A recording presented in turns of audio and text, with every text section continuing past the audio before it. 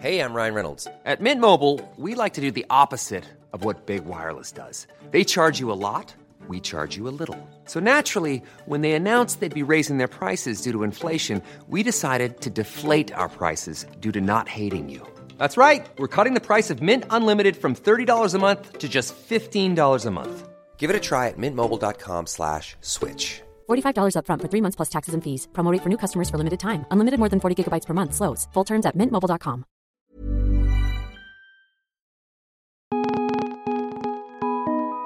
This is the Vice Guide to Right Now, a daily rundown of all things Vice. It's Friday, February 9th. I'm Chris Hurdy. Today we're talking to Frank Pinello, the host of our new series, The Pizza Show, about a topic we can all get behind. But first, the headlines. A leaked proposal from the Department of Homeland Security wants to penalize legal immigrants who use government subsidies for themselves or their kids. According to reports, immigrants who use certain services, such as food stamps, for 6 months or more could be disqualified from obtaining a green card or renewing a visa, even if their kids are U.S. citizens. So basically, the Trump administration wants to punish immigrants for being poor. President Trump took the time on Friday to send his best wishes to now former Staff Secretary Rob Porter, who resigned this week after being publicly accused of physically abusing 2 ex-wives and a former girlfriend. Trump said, quote, "We wish him well. He worked very hard, found out about it recently, and I was surprised by it. We hope he has a wonderful career, and hopefully he will have a great career ahead of him." In addition to this kind farewell, Trump also defended Porter, who claimed to be innocent. And Bitcoin's epic crash has done little to stop crazed investors looking to get in on the action. Last week, Russian nuclear scientists allegedly risked their careers and state nuclear secrets to mine Bitcoin with a government supercomputer. They were arrested by Russian authorities. And now, here's the news you won't get anywhere else.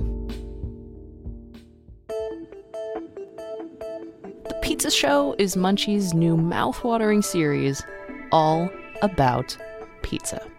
The host is Frank Pinello, a born and bred Brooklynite who runs Best Pizza in Williamsburg. It's clear that Frank has had his fair share of New York pies, and his own pizza pays tribute to the Brooklyn greats like Roberta's in Bushwick and Lucali in Carroll Gardens. But in this show, he travels the world in search of that perfect combination of dough, sauce, and cheese. Here's Vice's Ankita Rao speaking with Frank about this experience. You have this extremely enviable job that is a career that is surrounded by pizza. How did you make that happen? It's kind of happened very organically, actually. Best Pizza has been open for 7 years now. We're on our 8th year. We're located right over on Havemeyer between North 7th and North 8th. The first Vice office in Brooklyn was right down the block on 8th Street, and I think, Berry or something.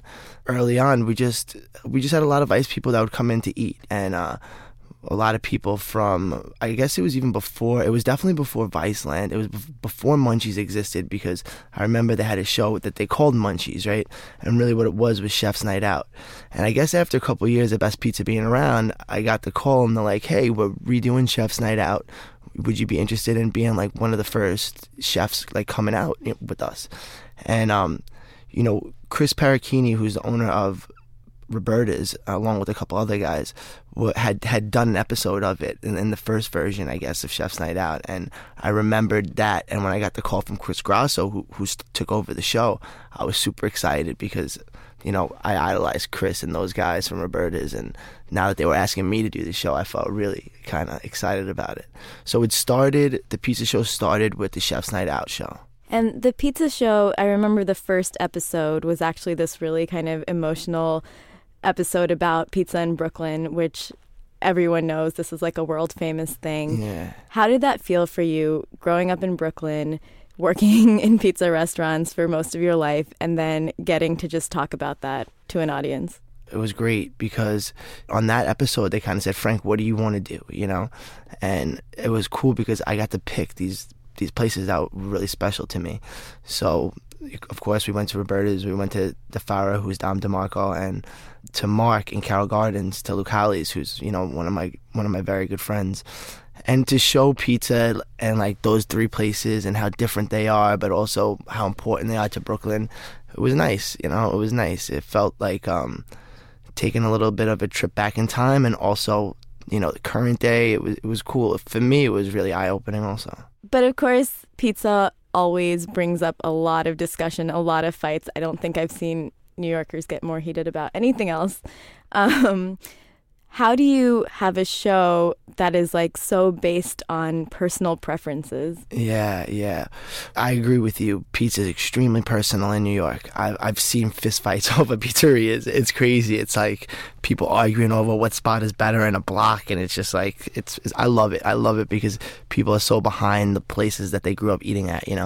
I guess what we try to do is, instead of like differentiate between what we think is better, we just try to show love to all these special places, and all these places that we've gone to, in my opinion, are all special, but a lot of them for different reasons. Some of them, the pizza is just so amazing. You have to go in there and talk about it. Some of them have this great just tradition, and the look of the place is cool. Some of them are just, neighborhood staples for whatever reason, or the owners are very well known and loved throughout the neighborhood. So I think it was important to the whole team to kind of stay away from like judging what we thought was good, and more kind of like, let's give some love to this job that's kind of like, everyone loves pizza, and you have to work really hard to own a pizzeria, and I think it's nice to shine a little light on that. Yeah, I thought it was interesting that the most recent episode, you go to San Francisco and you look at these companies that are basically automating the pizza process. Mm-hmm. So you come from this very traditional pizza making, hands-on process, and then suddenly you're in this kind of like tech Silicon Valley world where half of it's not made by a human. But what was it like being in that environment? Did you feel frustrated by seeing that, or was it just a new experience? It was wild. I wouldn't say frustrated. It was definitely a new experience. It was eye-opening. I always personally looked at pizza as something that's very important for it to be made by someone, and like it's really like there's all these natural things that are going on. A lot of times pizza's cooked with just a fire, and there's all this elemental stuff, and to see it all being done by robots was like, it freaked me out. That was our first trip when we went to like Silicon Valley and kind of talked about technology. We went back to California and we went up to Napa and had like a cool pizza dinner with this oven that was built into the hill, and drank a bunch of wine, and that was a different side of California pizza. You know what I mean? It was really nice. It was all based around really good food, and these two chefs, they just have super amazing careers and great guys, kind of took me under their wing, and we cooked there. So both sides of California were great. The one side where it was these robots was like, oh, is this the future? I'm not really sure. I'm not sold on it, but it was interesting to see. And then the other side was like that Napa living, which was cool. Is there anything you've learned from making the show that's changed the way that you make your pizza? Great question. I refer to the show as like a master's class in pizza for me. It's everything I've learned. I can't even begin to tell you, just being around a lot of these families and understanding their philosophy behind running the places, and a lot of these people are just so glued to tradition and wanting to make like the last generation proud and carry on, so there's a lot of that, which I think is like, I talk about it with my friends who own restaurants. It's like theory, like pizza theory on how to like run a place and what it means to make it feel familial and all that. And then just other like operation stuff, like, oh, look at the way that Umberto keeps his pans, like his square pizzas are so good. He stores those pans so special. They're never getting washed, but they're getting wiped down properly and oiled, and they're kept in this neat little spot. So like little things like that, as well as like changed my outlook on pizza for sure, 100%. How many times a week do you eat pizza? I'm not a pizza freak, really. I love trying new places, especially if a new place pops up. Me and Alana will text each other like, hey, did you read about this? And let's go grab it, like without any cameras or anything like that. So most of my pizza eating is with her, or with like, at my pizzeria. But I honestly, like, when I'm hungry, all I crave lately is Asian food. Is like anything Japanese, anything, any. I really love different cultures and different flavors, and I grew up with a lot of these Italian flavors, so switching it up is nice too. Is there any point when a pizza becomes like sacrilegious to you? Like, what have these people done to this food?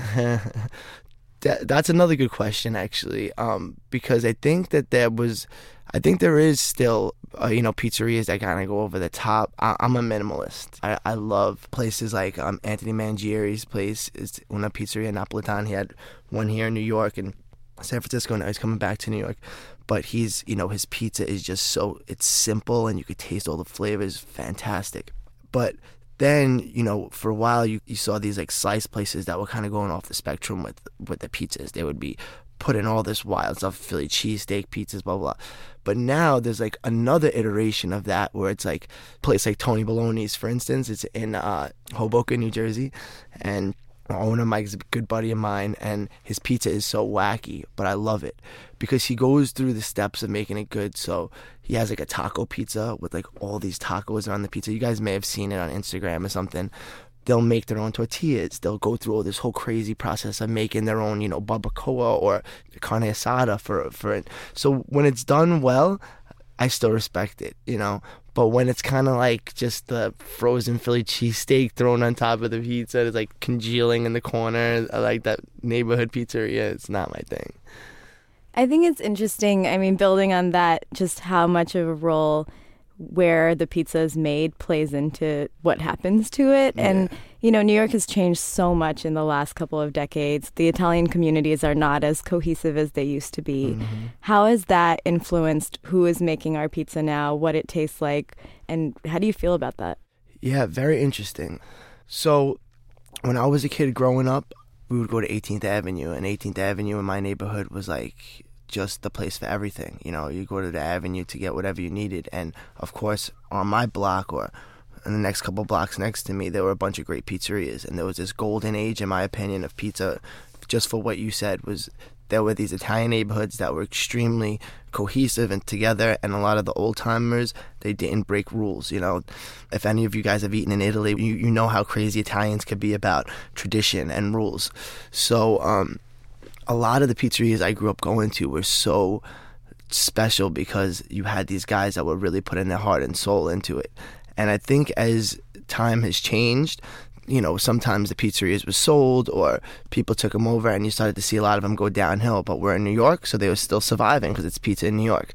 But we're getting another generation of people that care. And to me, it doesn't matter if you have, an Italian guy, a Mexican guy, a Chinese guy making your pizza. It's about like the way you run your business, and the most talented guys I've ever worked with have been South American guys making pizza, and the pizzas that we make, I think, come out great. So it's some people, I remember being a kid and being like, I don't want to go to that pizzeria anymore. There's no more Italians making the pizza. And I used to think to myself, like, that's such a stupid, is the pizza good or not, Who cares who's making it? Is the place clean? Do the owners care? So that's my philosophy on it, but it definitely has changed, for sure. So you have a whole show around pizza. You run pizza kitchens. Is there any point at which you think you're going to run out of stories to tell about pizza? Another good question. I thought that in the beginning, actually. I was like, how many pizzerias can we go to? And like, how many different stories can we tell? But as we did it, a lot of the families and the pizzerias kind of felt similar, but they were all really unique in their own stories and like especially what they meant to their cities.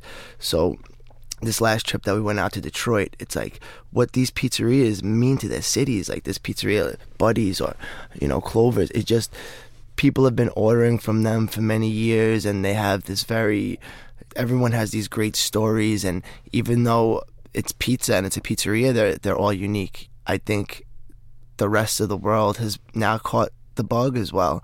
I just got back from Kuwait, where I was opening up a pizzeria in Kuwait, and you could see that whether it's Kuwait or Korea or Hong Kong, London, I spent time in all those cities making pizza. It's everywhere. So I think there's a lot of stories to tell now. Make sure to check out Frank's new series, The Pizza Show, at munchies.vice.com. That's it for now. Thanks for listening. For more news and culture, check out vice.com and tune in again tomorrow for another Vice Guide to Right Now.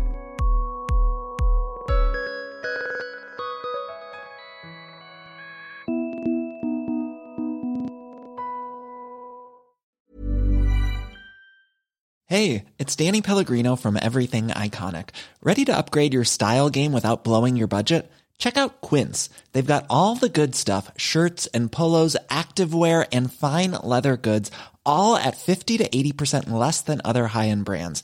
And the best part? They're all about safe, ethical, and responsible manufacturing. Get that luxury vibe without the luxury price tag.